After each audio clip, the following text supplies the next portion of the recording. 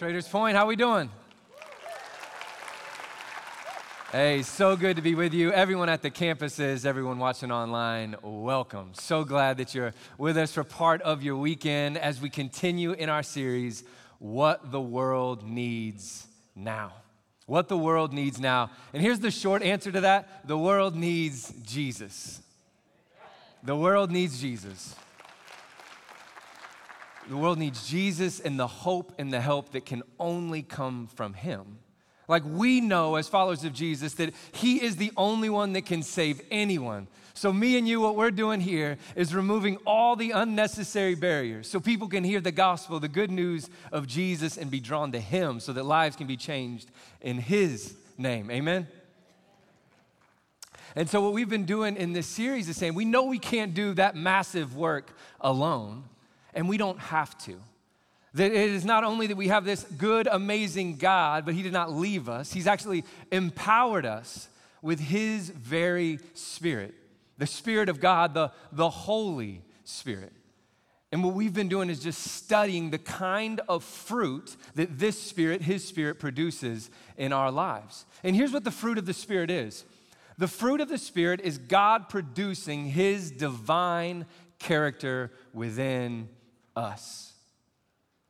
That we believe that God did not leave us and that He's actually now empowered us with His very Spirit to begin to cultivate and to produce His divine character within us. And the way that God talks about this, He uses the word fruit. Fruit. And I think He's very particular with this. And how we produce this fruit is very different. You will not hear this message from any other worldview, any other religion. It is specific to Christianity. How we get this fruit. Look at Jesus' words in John 15. He lays this out for us. Jesus says, I am the vine, and you are the branches. Those who remain in me and I in them will produce much fruit. For apart from me, you can do nothing. This is counter to everything that we've grown up with. That the idea is that God is going to cultivate this. God is going to produce this. It's not something that we can do in our own power. When I think about this idea of abiding, of remaining in Jesus, that He is the vine, that we are the branches, like it makes me see our lives, who we are, our bodies, our minds, our hearts, our souls, as farmland, if you will. And because of sin, because of our rebellion, because of our want to do what we want to do and us distancing God, a lot of us are not farmable to the things of God. God can't produce what He wants to produce, what only His Holy Spirit can. But as we follow Jesus, it's this process of surrendering more and more of that farmland. More of our hearts, more of our minds, more of our souls to Him so that He can produce what only He can produce. Because here's the truth. There is a certain fruit that only grows in a Holy Spirit-filled climate, right? We know that to be true of some fruit here on earth. There's some places where this kind of fruit won't grow. And what we've been looking at in this series in Galatians 5, there's a fruit that is completely supernatural. It will not be found here. We cannot muster up the strength. We cannot produce it on our own. But it is only when God produces it within us. And it is a beautiful fruit. It is a perfect fruit. Look at this in Galatians chapter 5. It says, but the Holy Spirit produces this kind of fruit in our lives. Love, joy, peace, patience, kindness, goodness, faithfulness, gentleness, and self-control. Just a quick check. Does anybody think our world needs this? If you had to list some of the things that our world needs, what the world needs now: love, joy, peace, patience, kindness, goodness. Yeah, this is exactly what our world needs, and this is exactly what our God supplies. And what we're going to do today is we're going to look at this goodness of God. And what we've been saying is that this is one piece of fruit, and God is perfectly all of these things. Like when we talk about a list like this, you've seen some of the words, you're familiar with them. So part of you is like, I think I'm kind of loving, or I know somebody that's pretty patient. But the idea here is that this is so much bigger than just regular, ordinary, run-of-the-day, dime of a dozen love and joy. No, this is the kind of love that knows no bounds. This is an unbreakable love, unconditional love that chases people down. This is not just any peace. This is a peace that surpasses understanding. This is not joy in the sense of happiness. It's not circumstantial. There is nothing that can take this joy. That God is producing his divine character through these characteristics in me and you. And then we get to this one, this goodness. Goodness. And to get to understand what we're talking about here with goodness, we have to get to this place of just trying to identify a little bit about what this word is. It's such a big word. But the goodness that Paul's talking about here is to be a person of integrity. To be a person of integrity. Now, that word, a way that really helped me understand what that means, integrity, is if you think about the word integer, which is a math term. It just means a whole number, not a fraction. And that's the same idea, that a person of integrity is the same person in public and in private. They're the same person in this circle as they are in that circle. And what God's saying is, I want you to be people of integrity, that I want you to be the same. What you see is what you get, that type of person. And some people we know like that is like, hey, what you see is what you get. But that's not a great thing, right? We don't need to see all that you got because it's not what we want. So the other side of this, to the goodness of God, is not just that we have integrity, it's to be pure in heart. It's to do good because it's the right thing to do. This is important. We don't do good in fear of punishment.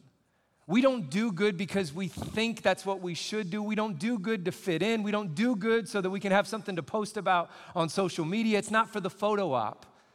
But the goodness of God is seen when we do the right thing because it's the right thing to do.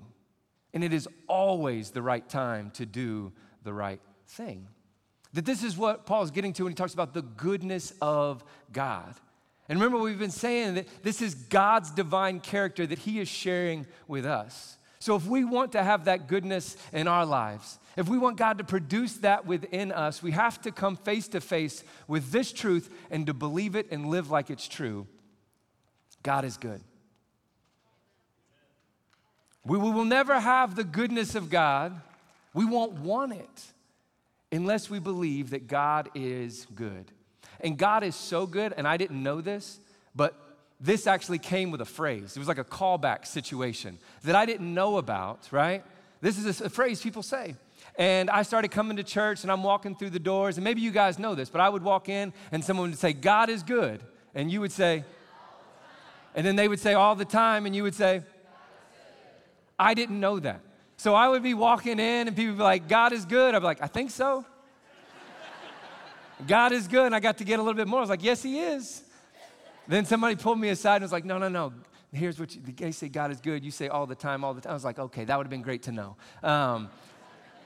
The worst, though, was Easter. One of my first Easters around here, there's another saying that goes with Easter, and it's, he is risen. Didn't know that one either. So I'm walking in this place, and everyone's saying, it's like, he is risen. I was like, yes, he is.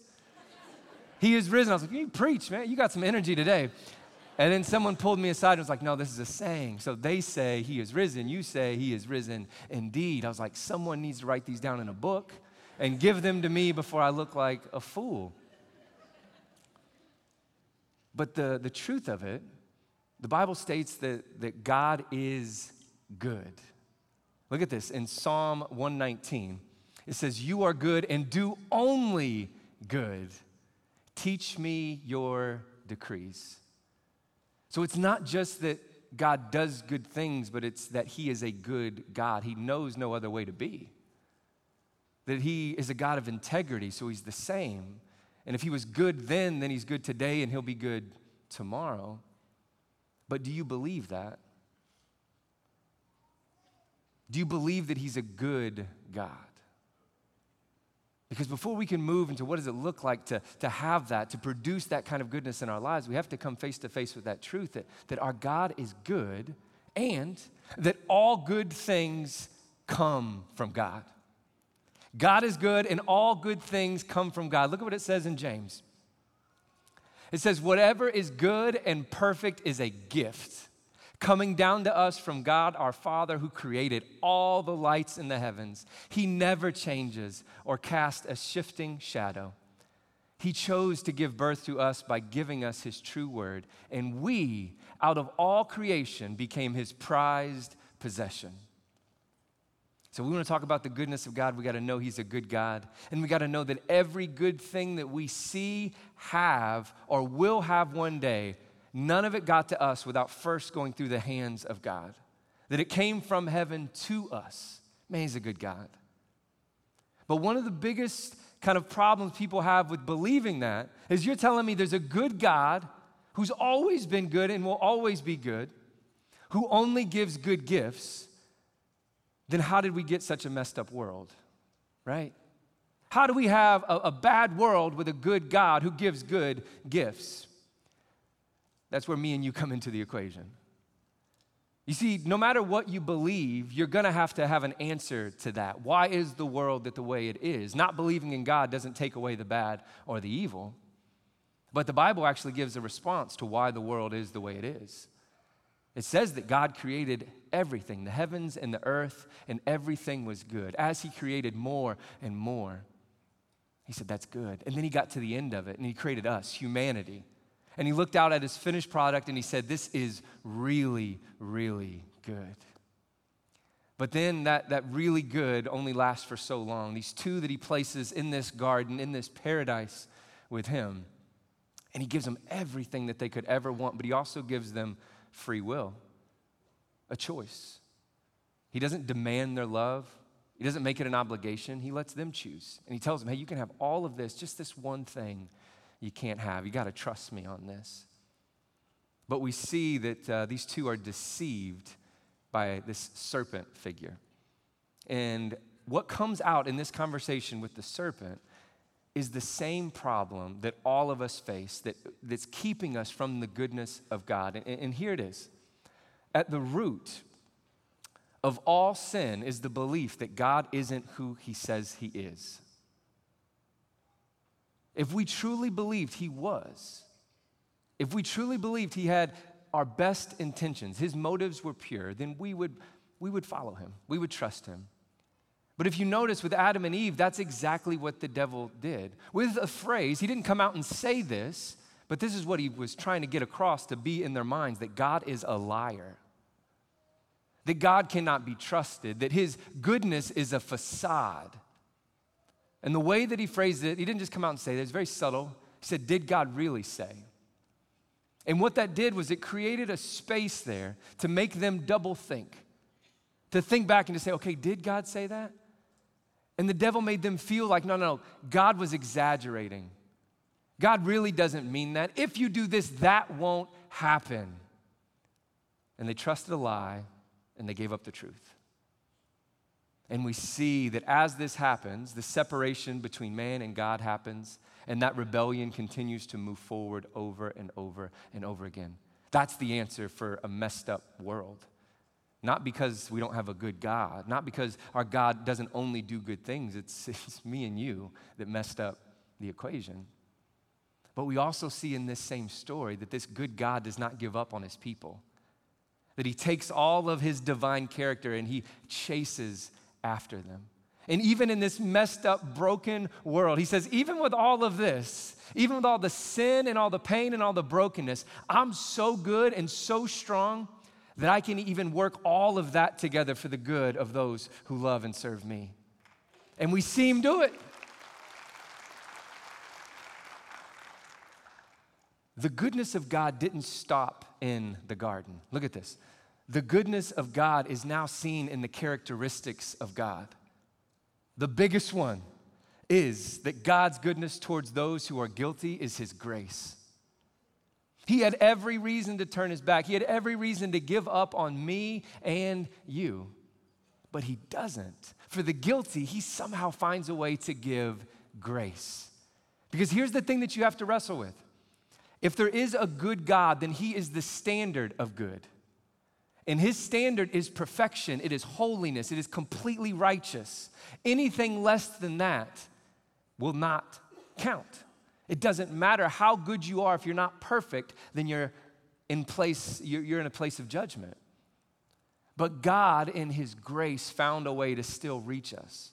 Because a lot of us, when we think about the bad in the world, usually the bad we think about are the people that are a little bit worse than us.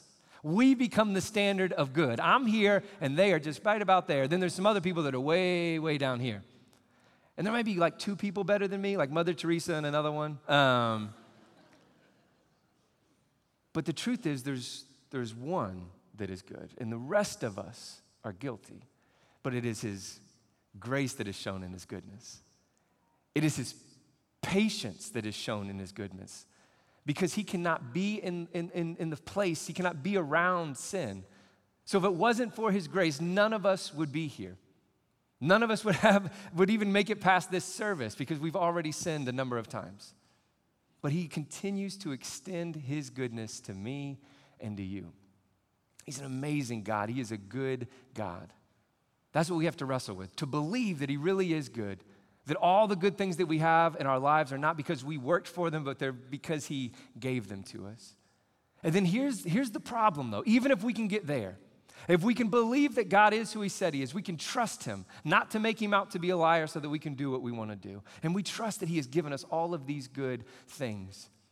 For a lot of us, our immediate reaction to God's goodness is, what do I need to do to be good? What do I need to do? How can I try harder? How can I make this situation good? Here's the problem, if I had to boil it down. The problem is in doing good versus being good. Usually when we hear a message about the gospel, about Jesus, we come in here, our immediate reaction is, okay, I need to do some things now. I need to start with an external behavior that will make me feel better, that will make me feel good. But the truth is, we cannot live on that external level. That what Jesus is trying to produce, if you think about it in the sense of fruit, where does that fruit begin? It begins in the soil. It begins in the roots. It comes up through the vine and then to the branches. Then that is when the fruit comes out. But it starts internally. We cannot skip to the external. You know, for me, growing up, I had a blackhead in my belly button for as long as I can remember. I don't know how it got there. I don't know when it got there. But I remember going to my grandparents' house all the time, and as soon as I would walk through the door, my grandpa would say, "Come over here, let me get that blackhead out of your belly button," and then he would open up his pocket knife. And obviously, I never went over there for belly button surgery. Just a rule of my life that I've had then, I still hold it today: don't go near old men with pocket knives, or any knife in particular. So I always kept him at bay, but I always had this blackhead, and it went years and years and years. I'm talking, I'm older now. I'm 17 years old, and I still have this blackhead in my belly. And it's enough. I'm ready to get it out. So I do what you do, right? I call a doctor. I schedule an appointment. No. I didn't do it. I'm 17. I'm practically a doctor myself. And so I start looking around my bedroom, trying to find something that I can use for this procedure. And thank God I didn't have a pocket knife, right? But what I did have was a paperclip. You don't even know. And so I take the paperclip and I take it from its clip-like shape and I just straighten her out. And I get a straight line, and then I even give it a little bit of hook on the edge there. It's pretty much a scalpel at this point, right? And I go to work. And I give it about a solid 2 minutes, and I'm really getting in there. You know what I mean? Like I'm kind of hunched over, belly button open, digging, carving. But the TV was also on as well. So I start splitting my time between the show that's on and the surgery I'm performing here. And then after a while, I'm not even really paying attention down here. I'm just watching, but I'm still digging. And then I keep going and I push a little too hard, and then the paper clip goes through my belly button. That gets my attention. So I pull the paper clip out like it's a sword. I'm a little freaked out. So I go to the bathroom to see what's going on, and I look, and I'm examining my work, and the blackhead is gone. Job well done. So I'm not a doctor, so don't follow me in the lobby asking, medical advice. But I celebrate by taking a nap. Long, hard day in the office, so I lay down. And I wake up, and to my surprise, there's about 6-inch diameter around my belly button that is just covered, crusted over in like pus. I don't think much about it. I get up, I wash it off, just rub it off, and then pretend like, well, that's that. It doesn't hit me until the next day. I'm at work, I'm at Burger King, and this is back in the day where you have the microphone, right? You have to call the order, everything that you're hitting. So double Whopper with cheese, no pickle. And the more I start talking, I start feeling these like blisters forming in my mouth. I'm like, oh, that's strange. Still not piecing it together. I just keep working, making more orders, more blisters are forming in my mouth. Like the whole bottom of my mouth is just covered. And then I go to get an order, and I pop the bag open, and I'm putting the sandwiches in, and I look down, and I have all these red blotches and dots just kind of like going all over my arm. That got my attention. So I was like, you know what? I gotta go. And I ended up going to the emergency room. I had a pretty nasty internal infection. They had to put me on antibiotics, the whole thing. Why do I tell you that story about my belly button? A lot of times when we talk about doing good, we just stay on the surface. We just wipe off what's there and begin with something new. But we never get to the inside. And before we know it, even though we try to do good and we try to keep doing good, and all that happens really is we just get more guilt and feel more shame and try harder and harder. It's because we never got to the inside. We never got to the internal problem that the goodness on the outside could never get to. This was Jesus' biggest problem with the religious leaders and the Pharisees at the time. He says, you guys look good on the outside, but on the inside, you're a mess. Look at Jesus' words. He says, what sorrow awaits you, teachers of religious law, and you Pharisees, hypocrites. For you're so careful to clean the outside of the cup and the dish, but inside you are filthy, full of greed and self-indulgence. You blind Pharisee. First, wash the inside of the cup and the dish, and then the outside will become clean too. What sorrow awaits you, teachers of religious law, and you Pharisees, hypocrites! For you are like whitewashed tombs, beautiful on the outside, but filled on the inside with dead people's bones and all sorts of impurity.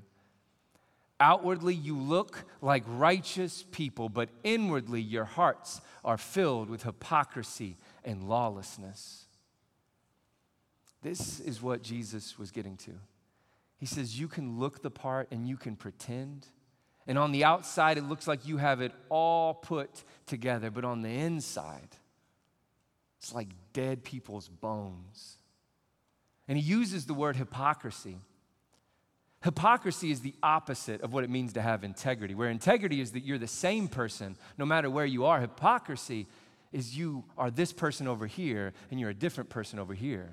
There's a different truth that overruns your life. Who you are in public is not who you are in private.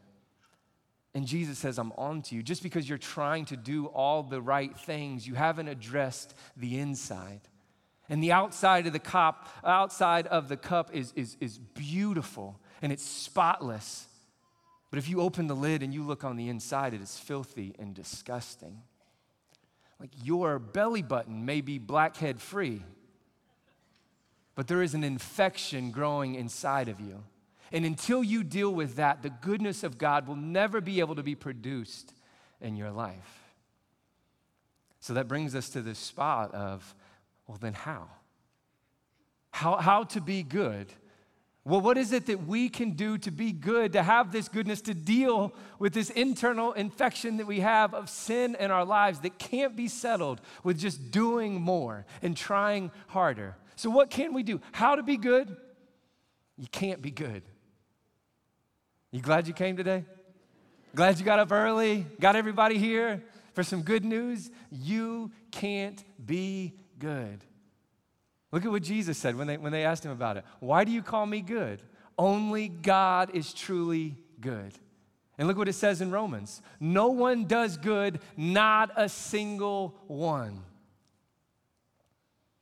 It's when we get brought to this place, and it is an uncomfortable place to be, because we've all lived with this idea that we could just be better if we tried a little bit harder. And Jesus says it's never going to work because it's not going to get to the inside of the cup. Only I can do a work on the inside. Yeah, you can do some things with your hands. You can do some incredible things outwardly. But until you address what's going on inside, there's no room for my goodness. And if you remember what Jesus said in John 15, he says, let me produce it. He says, remain in me. Yes, I'm the vine, you are the branches. Those who remain in me and I in them will produce much fruit. For apart from me, you can do nothing. Nothing good, that is. So what option do we have? Followers of Jesus. This is where we come to a place of humility, where we come and we see ourselves as all of this farmland that God can't produce and we can't do anything with, but all we can do is sign it over to him. All we can do is offer it to him, and he does what he does. He creates beautiful things out of nothing, out of brokenness, that he works all things together for the good. And it is more of him and less of us and less of us until it is him and him alone within us.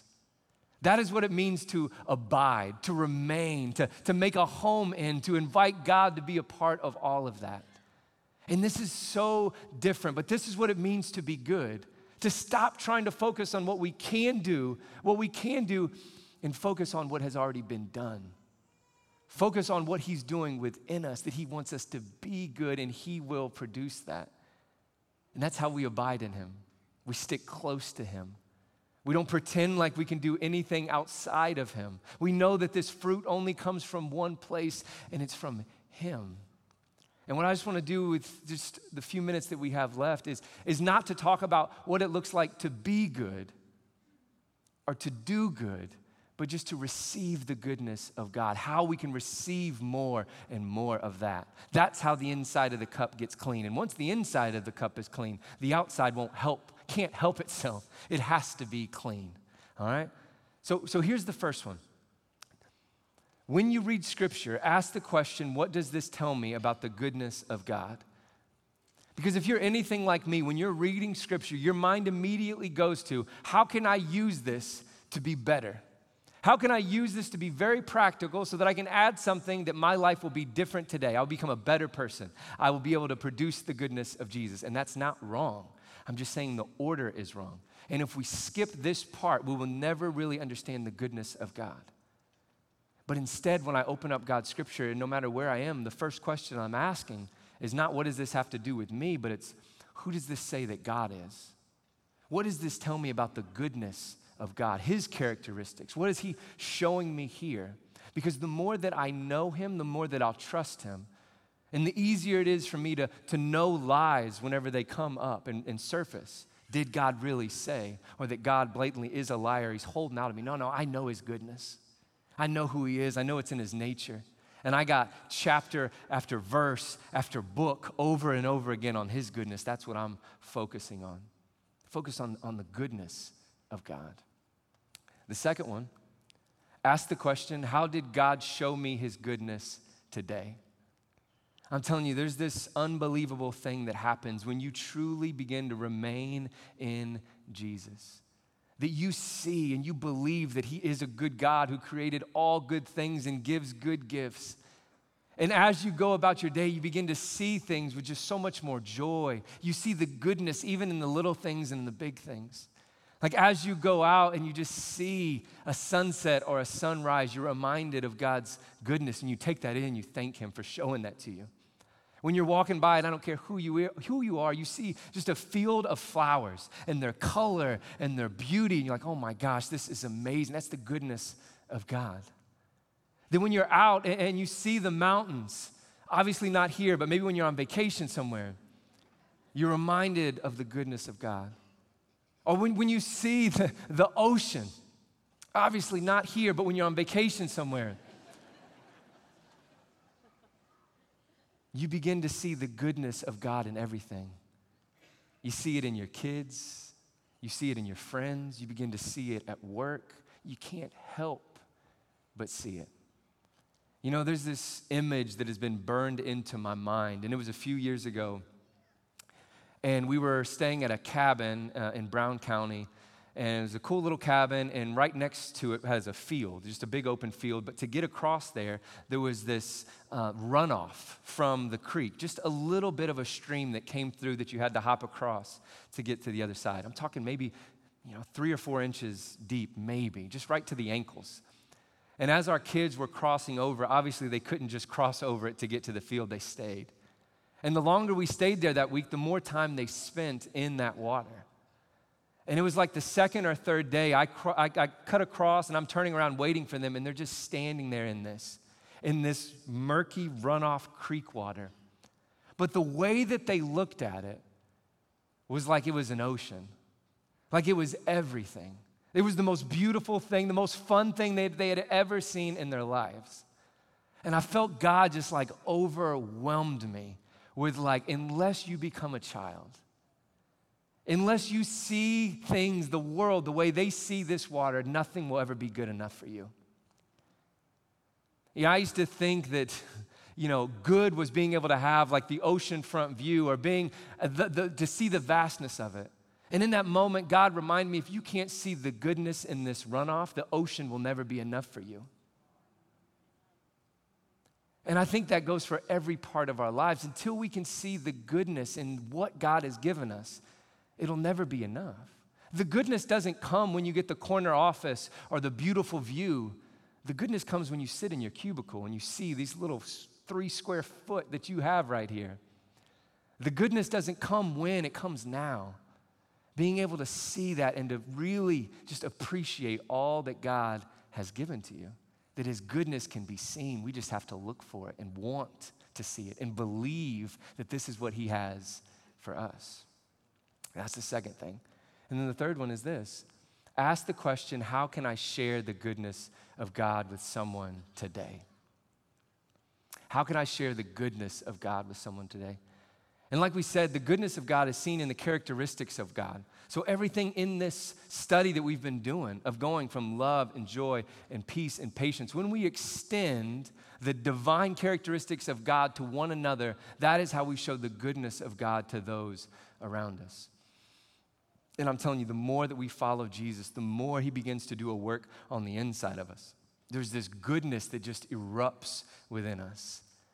And I remember, I promise you, my life does not go like this all the time, but I have these glimpses. I have these moments of where God speaks to me and He brings me out just a little bit more. He lets me experience things that keep me going. And there was one day I was just overwhelmed by His goodness.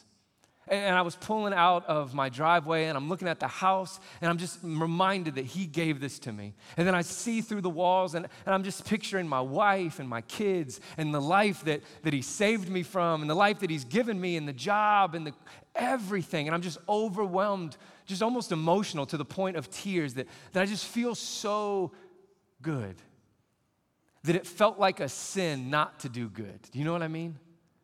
Like it wasn't, a lot of times we see sin as something we're trying to avoid or the bad thing, like that's what following Jesus is about, avoiding the bad thing. No, this was such a sweet moment of, I had no worries about anything bad.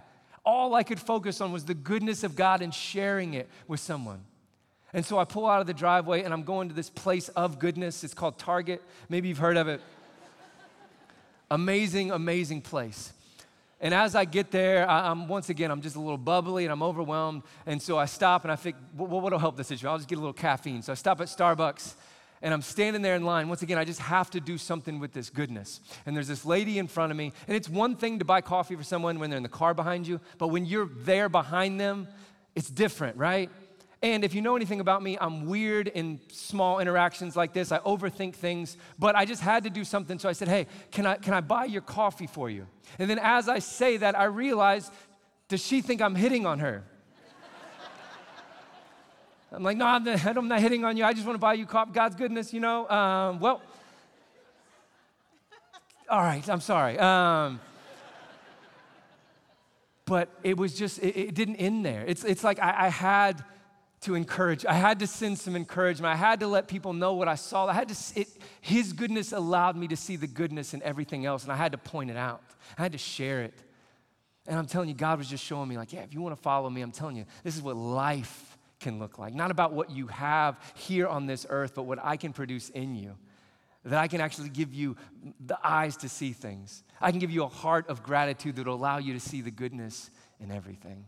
So who can you share the goodness of God with this week, every day? And then the last one, live a life of daily repentance. If you want to know how you get to the inside of the cup, it's this. It's not by doing more things. It's not by scheduling another thing. It's not by trying harder. It always is and always has been repentance. Baptism isn't the only time you clean the inside of the cup. To live a life of daily repentance is simply just to be honest.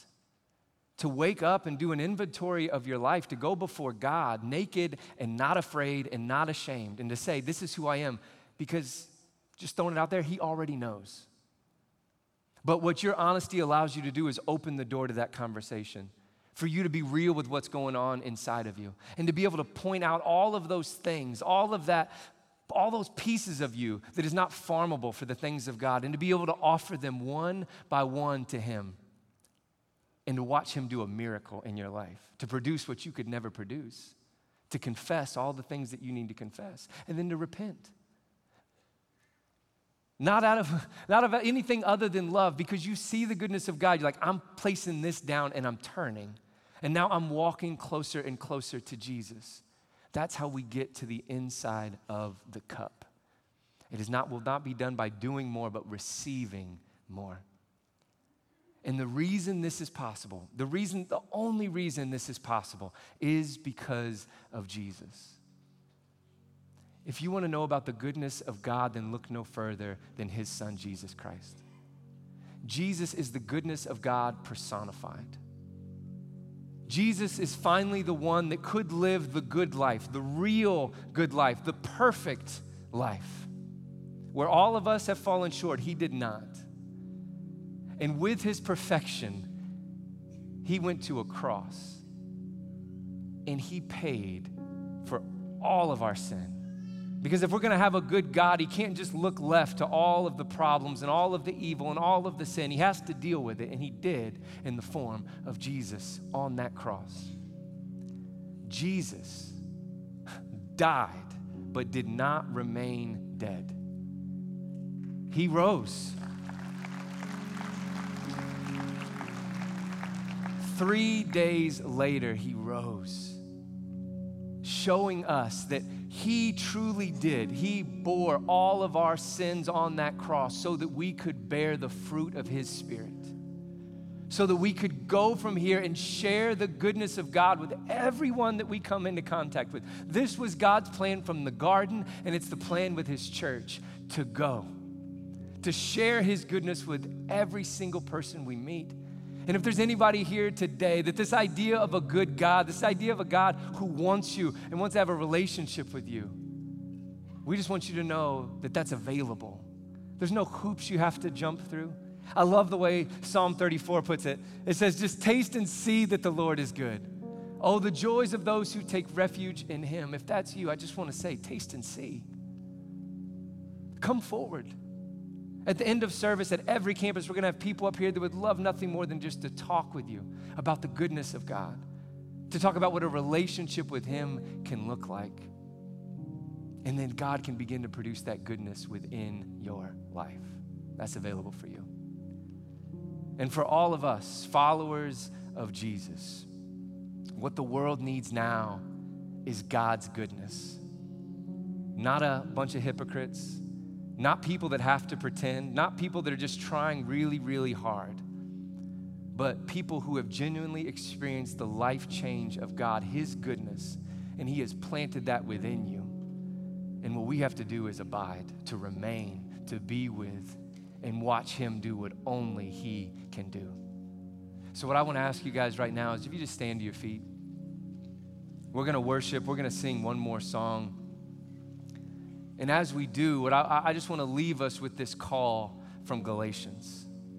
It's a call to not grow weary, to not grow tired, to not think that God's goodness is not available in your life, or to think that things cannot get better. Those are lies from the devil. That the goodness of God can, always will, and can be seen and always will be seen. So look at these words from Paul in Galatians. He says, let's not get tired of doing what is good. At just the right time, we will reap a harvest of blessing if we don't give up. Therefore, whenever we have the opportunity, we should do good to everyone, especially to those in the family of faith. Would you pray with us? God, we thank you for today. God, we thank you for your goodness. God, we thank you for your Spirit. And God, I pray that we could just be done with the hypocrisy, be done with the lies, be done with this idea and this mentality that it's on us to do good and to be good. It's a never win. It's a battle we'll never win. But on the flip side, because of you and your Spirit, we can move to a battle we'll never lose. And that's when we come to you humbly and ask you to do what only you can do. God, help us to remain in you. God, we offer our lives as living sacrifices. God, I pray that if there's anything within us that is not of you, you would identify it to us. And we would get to work on the inside of the cup. And little by little, your Spirit would clean it. And your Spirit would till the soil. And your Spirit would produce the fruit. And God, we would give you the credit over and over and over again. God, help us to name the lies that we've believed. Help us to know the truth. Help us to see you as a good God, as a good Father. God, thank you so much. God, help us to see the world as a gift. Help us to see your goodness even in the little things and especially in the big things. God, we pray that your Spirit would produce within us a goodness that this world desperately needs. That your divine character would fill us, and God, we would offer it to this world. And over again, we take no credit because it is simply the grace of God at work within us. And God, I pray for anyone that has never received this grace, that has never known this love and this goodness. God, I pray that they would just taste and see. And God, that their lives could be changed. Let today be that day, God. Let goodness go from here, and may it follow us to the end of our days. Jesus, we love you so incredibly much. It is in your good and perfect name we pray. Amen.